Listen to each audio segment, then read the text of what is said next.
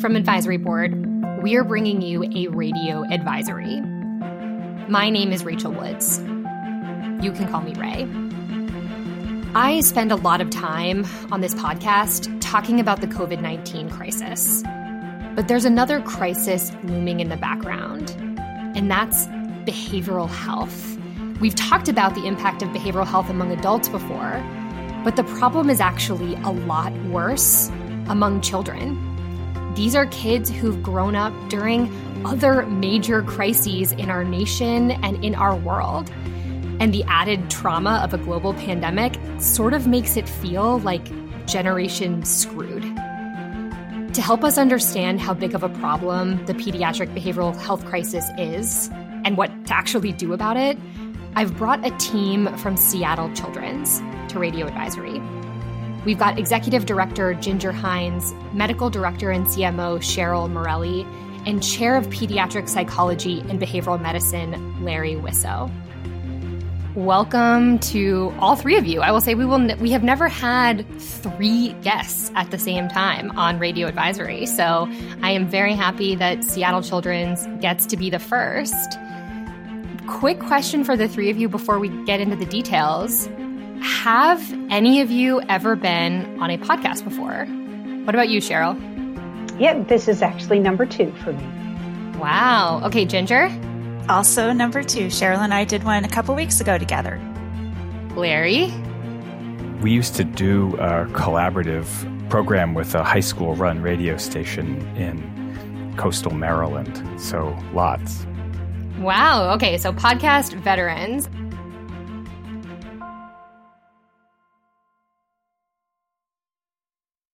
I want to start by kind of reflecting on the past. I know that Seattle Children's has been focused on pediatric behavioral health for some time now. Give me a sense of what the state of pediatric behavioral health was before the pandemic. When did you realize this was a problem that you needed to invest in? Well, I can take a crack at that. One way of looking at it is that we knew ahead of time that it would be a problem. The kids who are junior high and high school students now are the children of the Great Recession from 2008. They lived through the opioid crisis. It was pretty clear from the get-go that this was going to be a really big second hit, and we'd have to be ready to see a big surge in demand. Yeah, let's talk about what happened when COVID-19 hit. We've talked about the kind of effects of, stress, isolation, just the trauma of living through a global crisis when it comes to adults. We've talked about that on the podcast before. But how has it specifically affected kids? Cheryl, let's go to you. Yeah, sure.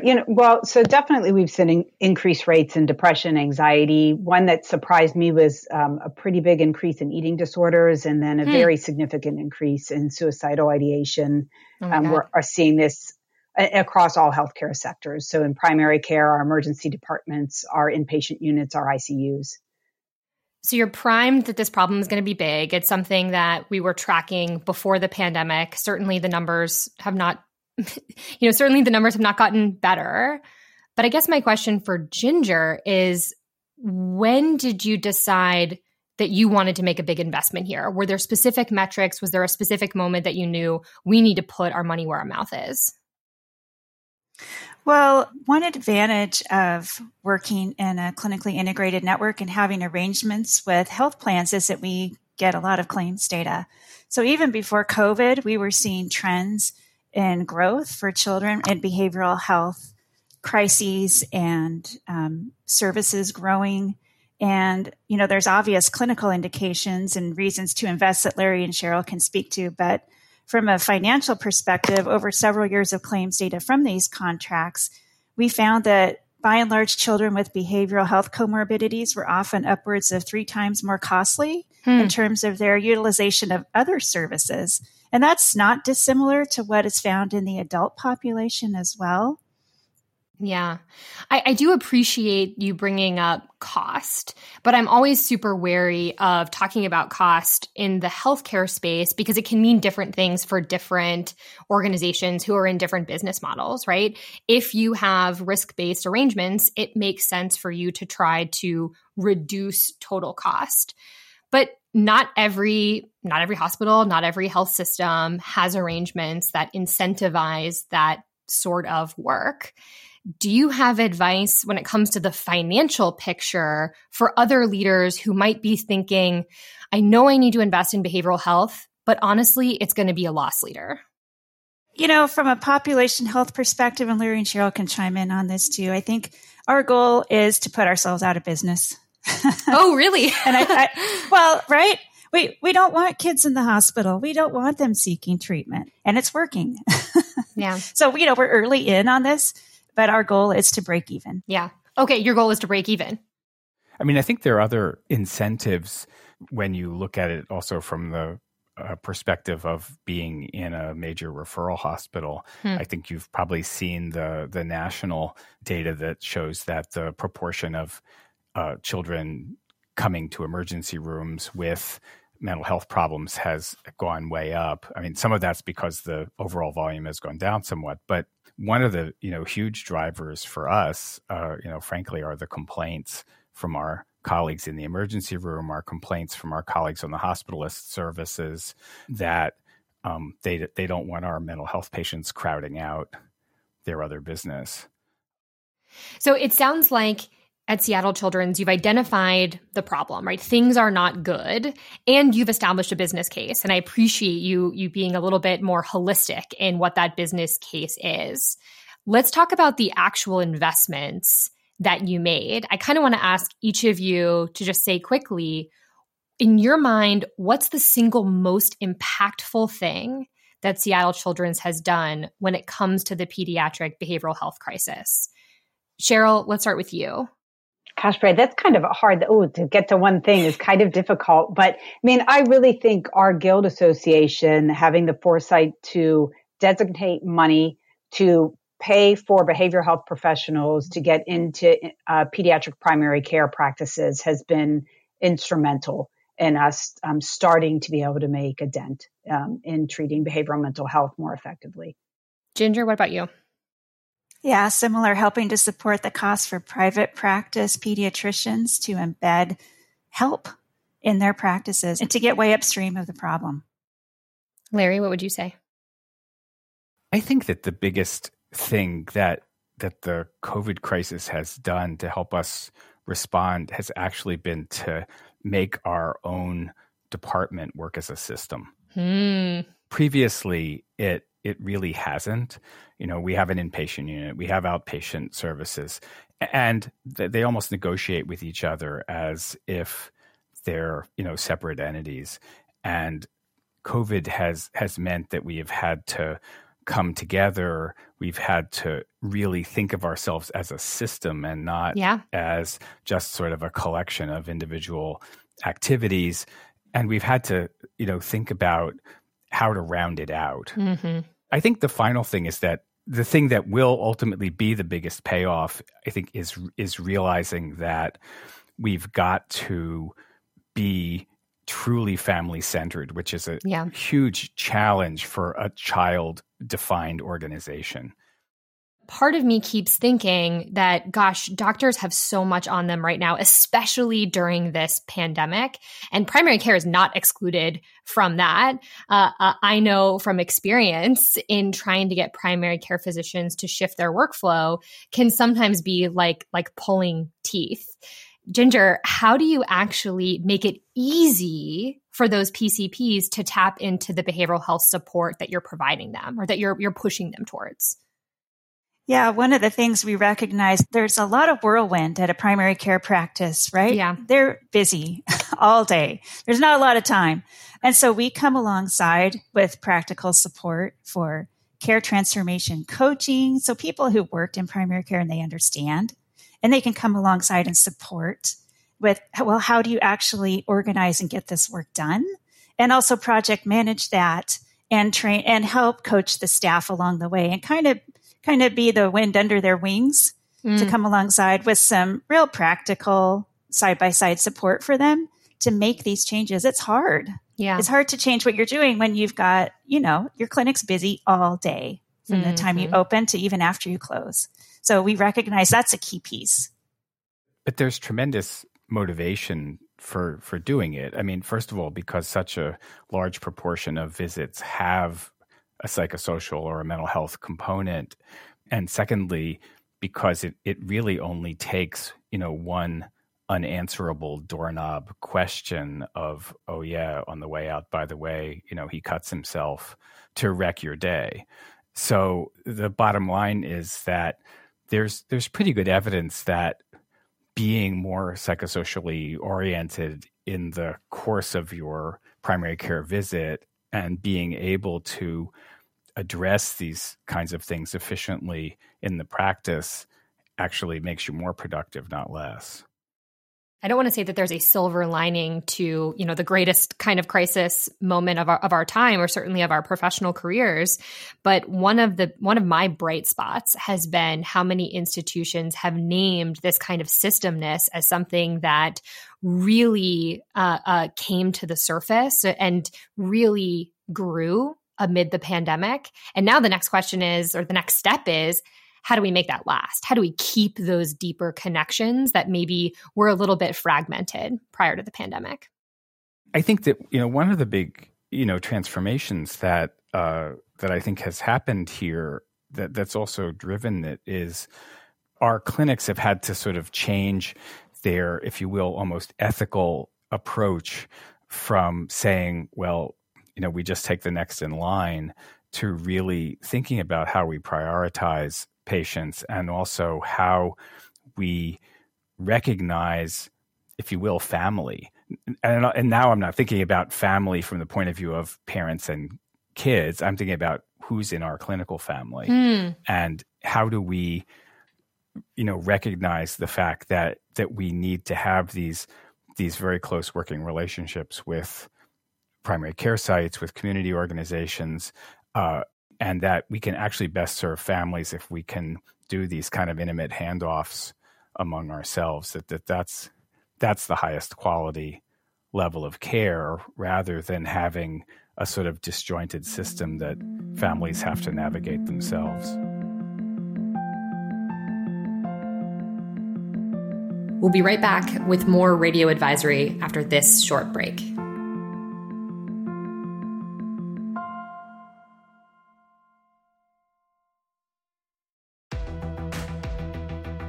COVID-19 vaccine updates are coming at us fast and furious. Let us help you focus on the most important headlines, make sense of them for your organization and patients, and maximize the success of your vaccine initiatives. Visit advisory.com/COVID-19 for resources focused on your vaccine acceptance and administration, and for other tools designed to support you in the ongoing battle against COVID-19.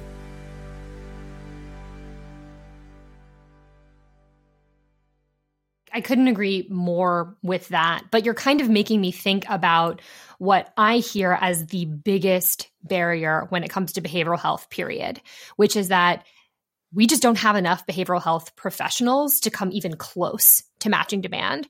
Frankly, we didn't have enough to match demand before the pandemic. And now, as you've said, the problem is a lot worse. So how has your organization really addressed that bottleneck?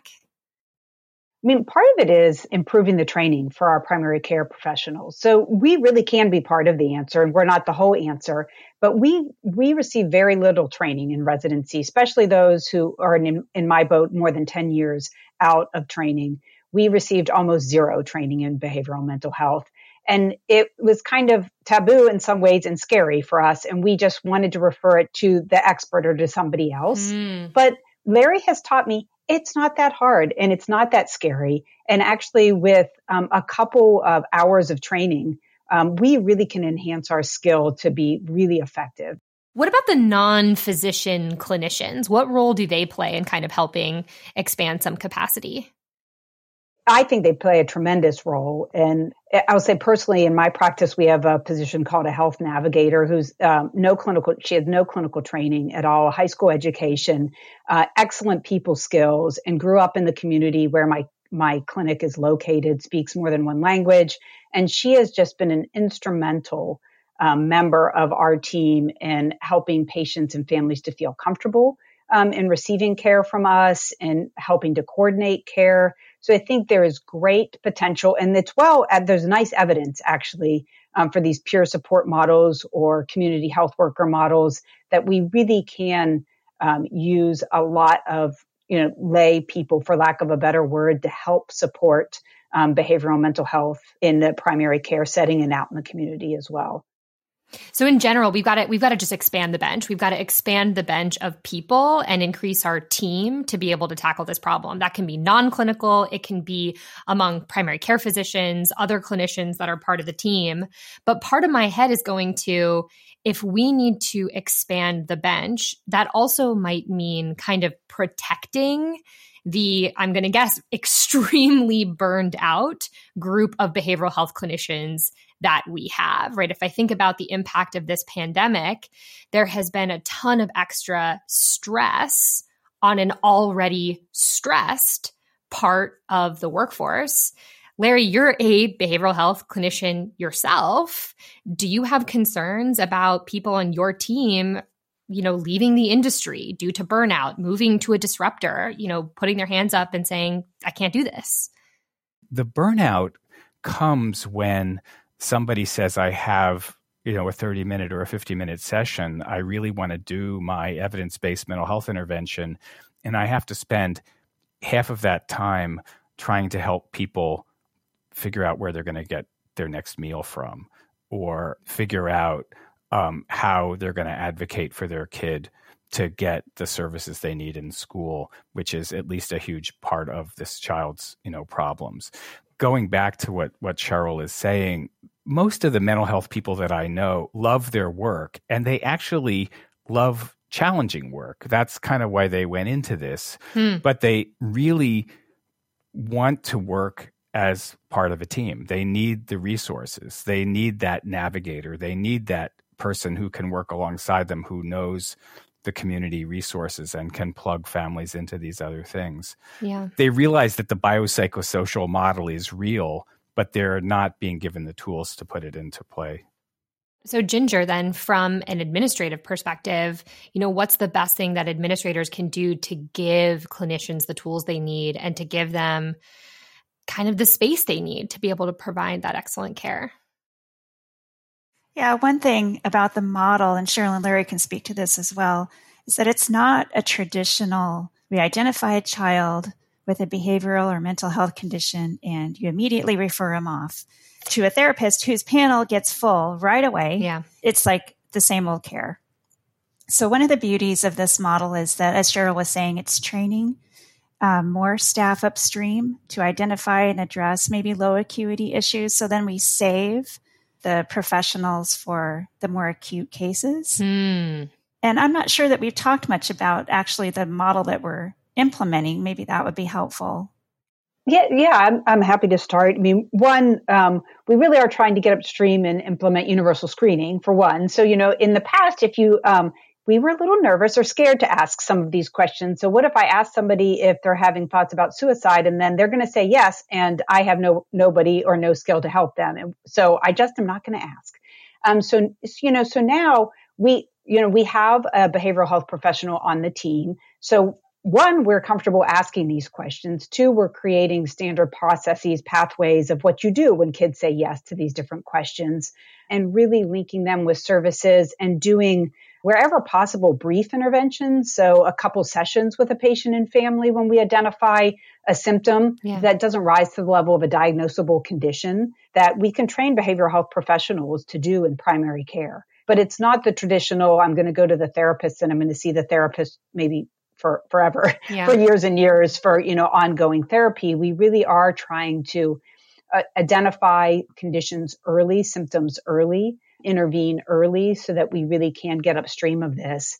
And then we do have pediatric psychiatrists that are available as consultants to help us for those cases where we need it, and also to provide oversight so that ideally we know all of the patients that we're taking care of with behavioral mental health conditions. We're very systematic in talking about that patient list. How's Ginger doing? Is she getting better? Is she getting worse? Do we need to change what we're doing, change tactics? So it's a very different approach for us versus the just screen and refer and just hope that the kid got connected to care. And then 2 years later, they come back to me for the same problem. And I say, hey, how's it going with the therapist? And they're like, therapist? I don't see a therapist. Or that therapist was booked for 6 months. I couldn't get in.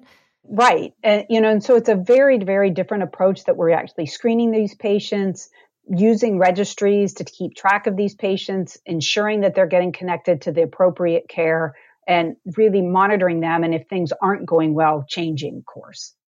What else really makes the Seattle Children's model different from the kind of status quo behavioral health model? Well, one thing is we, layer on the social determinants of health and try to have a navigator. And the part that will ultimately be the hardest, nut to crack for us is also how are we going to pull in the help for parents as well. Yeah. But one of the ways we are doing that already is also by saying that this isn't just about what goes on in the clinical visit. This is making the whole practice be a healing place. And a lot of this comes out of the trauma literature, but the whole idea is that from the minute you pick up the phone or whatever you do to get in touch with the practice, you feel wanted, you feel understood, and you feel confident that this is a place where you're going to get help. And that's another big piece of the work that Cheryl and Ginger are doing within the network. Well, and I would just add on real briefly to that, Ray, too, that Larry and colleagues had encouraged us to have family advocates as members of our integrated behavioral mental health teams at every practice. So there is at least one parent who's actually on our behavioral health team as well, helping us to make decisions about what types of interventions do you need? Where are you struggling? What kind of help? And that has just been instrumental and I'll have to say revolutionary in how we're approaching things to, I don't know why we didn't think to do it before, but to have the parents there at the table telling us what they need. Yeah.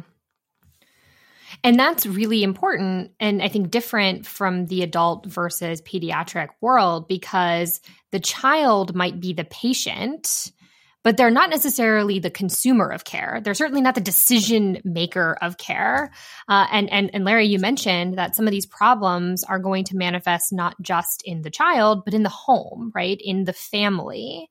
So how do you actually kind of take a multi-generational approach to these kinds of behavioral health challenges, especially as a children's institution? I think the big thing that you do is you listen to parents and you partner with them. And you, in your interactions, address their needs. We know that people have brought their child, but the child lives in the family, and we've got to connect with and empathize with the parent right from the get-go.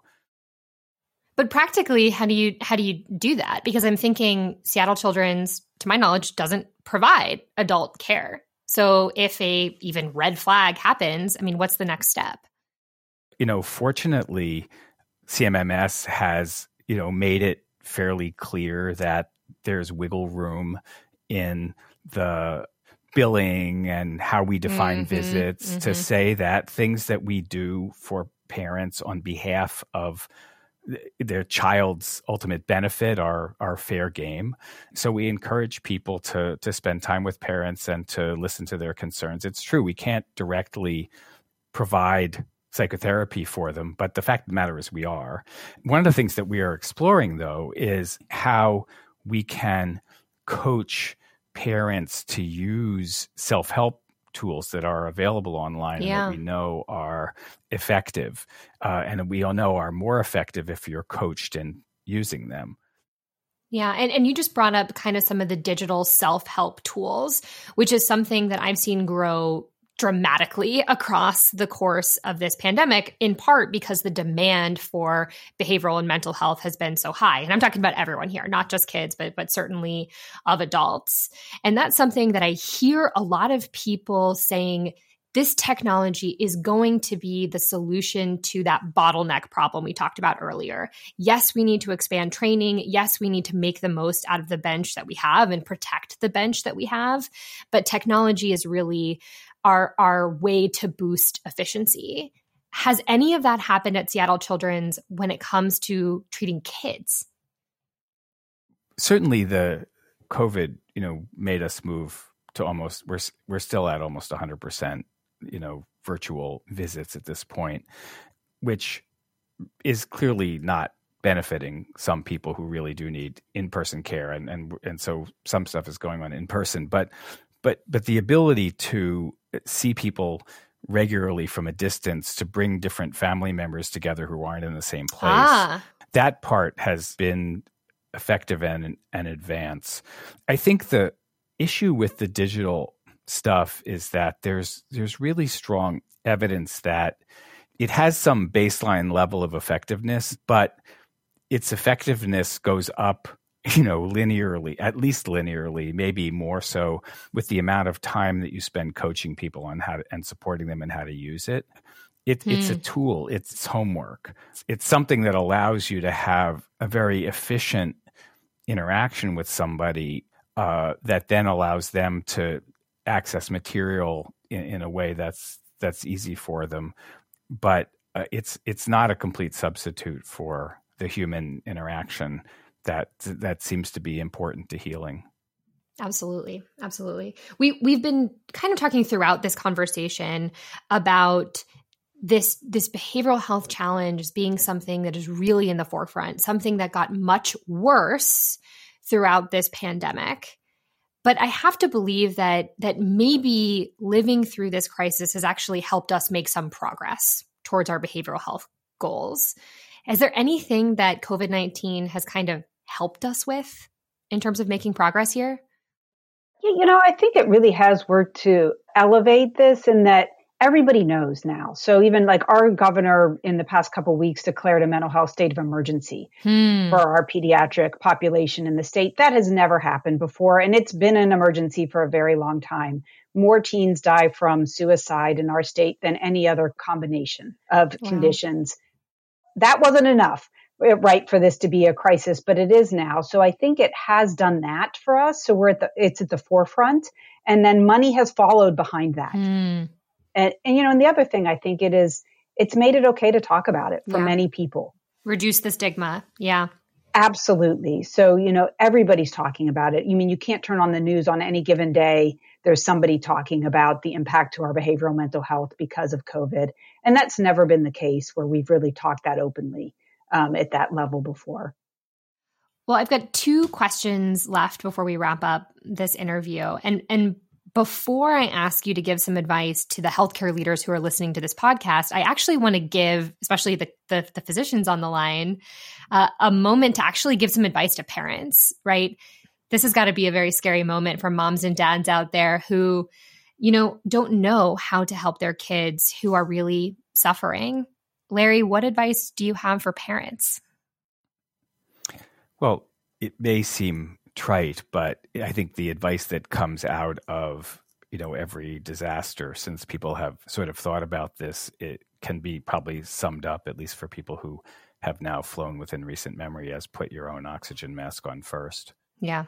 We know that kids do best when the grown-ups around them can make sense of what's going on and can give them a sense of security and a sense that things are going to be okay, or at least we're all in this together. So I think the first thing is for parents to do what they can do to try to be as good as they can be themselves, and to have the kinds of routines and safe home base that they've always had, reestablished as quickly as they can. I've got one more if you want. Go for it. Which is again, in some ways, age-old advice, and comes a little bit from the, great child analyst Winnicott, but which is just the whole idea that, this is a time for just being good enough, that to really say to your kids, especially around school and education, that this is going to be a year that everybody's going to write off. And what seems urgent now in the course of a long life is going to, it's going to be a blip, and we don't even know, as you say, what good things will come out of it. So, take a deep breath. Don't sweat the small stuff. The fact that you're here, you're in the game, that's quite good enough right now. Yeah. Well, Cheryl, Ginger, Larry, I want to thank you so much for coming on Radio Advisory. I've got one question to leave you all with. It's the question I ask at the end of every episode. When it comes to pediatric behavioral health, what's the one thing that you want our listeners to take away or act on? Ginger, let's start with you. Yeah, I guess mine would just be encouragement to get creative to solve the problem and ask other people in the community to come together to do this with you, whether it's your health plan, your MCO, people who are paying for this and seeing the trends along with you. Just encouragement to come to the table and try to figure this out. As a society, we'll reap benefits. For health systems and providers, we will, and definitely for kids. Yeah.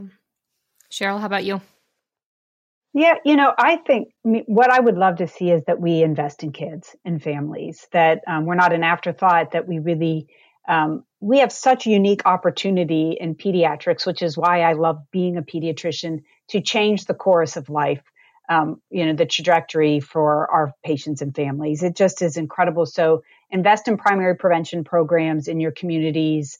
And I agree completely with Ginger, partnering with people in the community to make that happen. I think we just have such a unique ability in pediatrics to really change the course or the path for our patients and families that you don't have with adult populations. Yeah. Larry, what about you? Well, if I'm talking to healthcare leaders, I would say that whether you do it in collaboration with others, as Ginger has said, or you do it yourself, the operative thing here is that doing more is actually better than doing less. In other words, trying to just sort of hold up one tiny little piece of the system is going to lead you to some of the things that Cheryl and Ginger were talking about, just people getting overwhelmed, people getting frustrated, that the more you're part of a continuum of care, whether you're providing that yourself or you're doing it, in partnership, and the more that it's really holistic mental health care, the better it's going to go, the happier your workforce is going to be, and the better you're going to serve people. I could not agree more. Thanks all for coming on Radio Advisory. Thank you, Ray. Thanks, Ray. We'll be right back with more from our behavioral health expert, Claire Worth.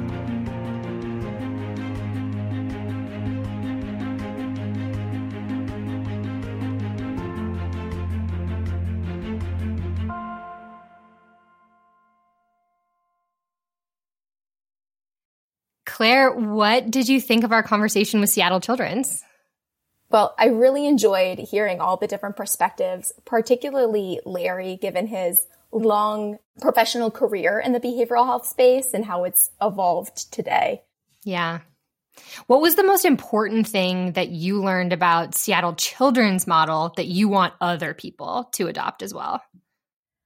I think what struck me in particular is that they haven't just thought of this in terms of integrating behavioral health. They've thought of this from a very holistic perspective. Mm-hmm. So they are thinking about embedding the patient navigator. They are including someone akin to a community health worker in terms of that model who knows the community, can build that trust and help with the psychosocial needs that go beyond just the behavioral health diagnoses.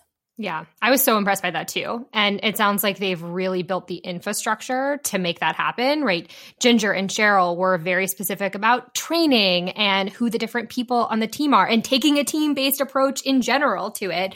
It's like they didn't just set their goalposts at holistic care. They really figured out a way to operationalize it. On that note of training, our health plan colleagues just did a survey of primary care physicians, and they asked that question: if we provide more screening, do you feel more comfortable with addressing behavioral health needs? And there's a direct correlation from our data. The more training you receive, the more comfortable you are. So that bears out in our data too. Oh, wow. Interesting. Was there anything that you were really surprised by that they either talked about or maybe didn't talk about when it comes to their strategy?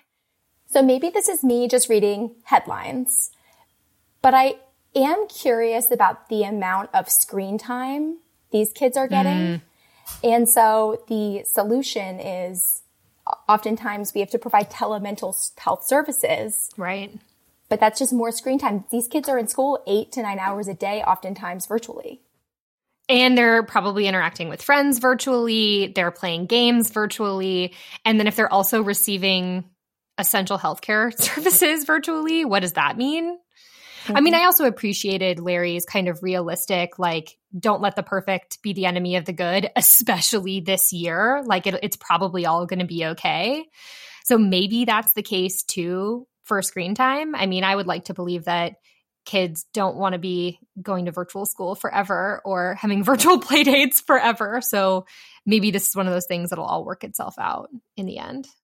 And I think that theme of something is better than nothing was resonant throughout the conversation, right? Like we need to be screening as early as possible, providing even just a brief intervention, even if they don't have an actual diagnosis, is better than nothing, and letting this ruminate over time and suddenly there's a crisis. I am cognizant of the fact that we spoke to a children's hospital and an integrated health network that focuses on kids, that focuses on pediatrics. Based on what you heard, is there anything that you would absolutely recommend that any provider adopt beyond just in the pediatric space?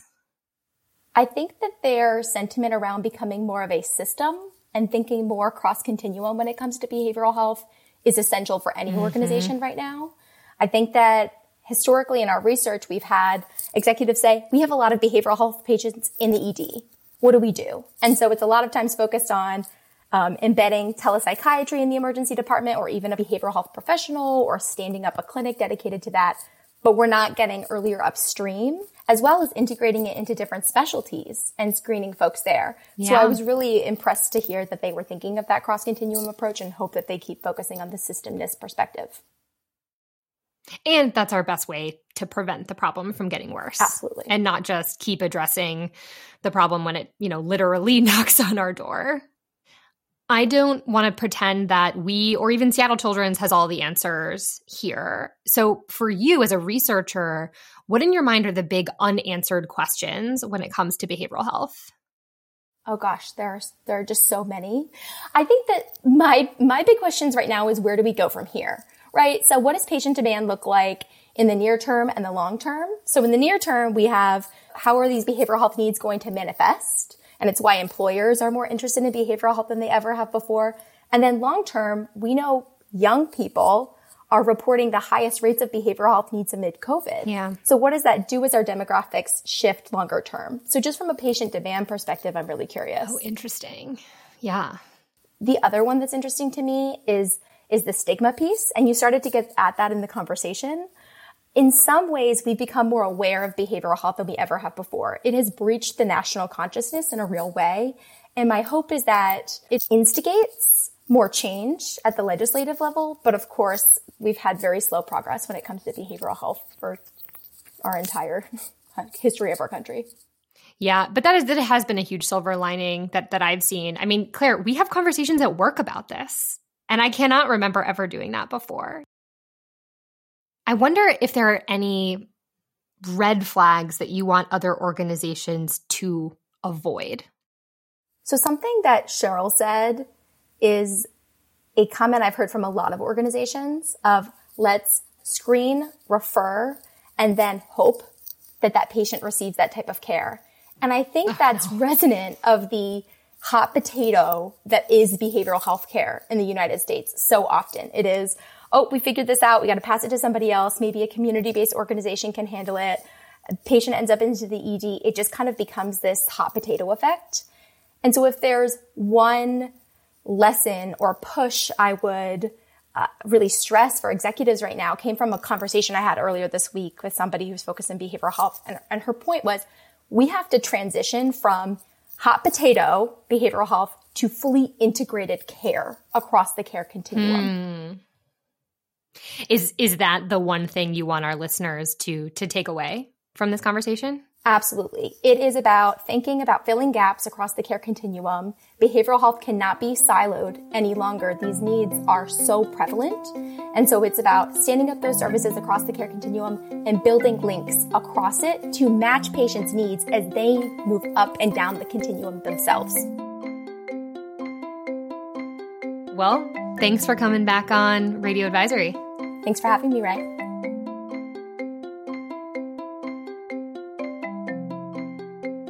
At the beginning of the pandemic, Claire came on to talk about the behavioral health care crisis among adults. And a year into this pandemic, there is no way to sugarcoat the fact that the challenges are great and in many ways getting worse. But there's also reasons for some cautious optimism. And organizations like Seattle Children's are at the forefront of what gives us hope. If you're looking for more on this, we've added some resources to our show notes. Because as always, remember, we are here to help.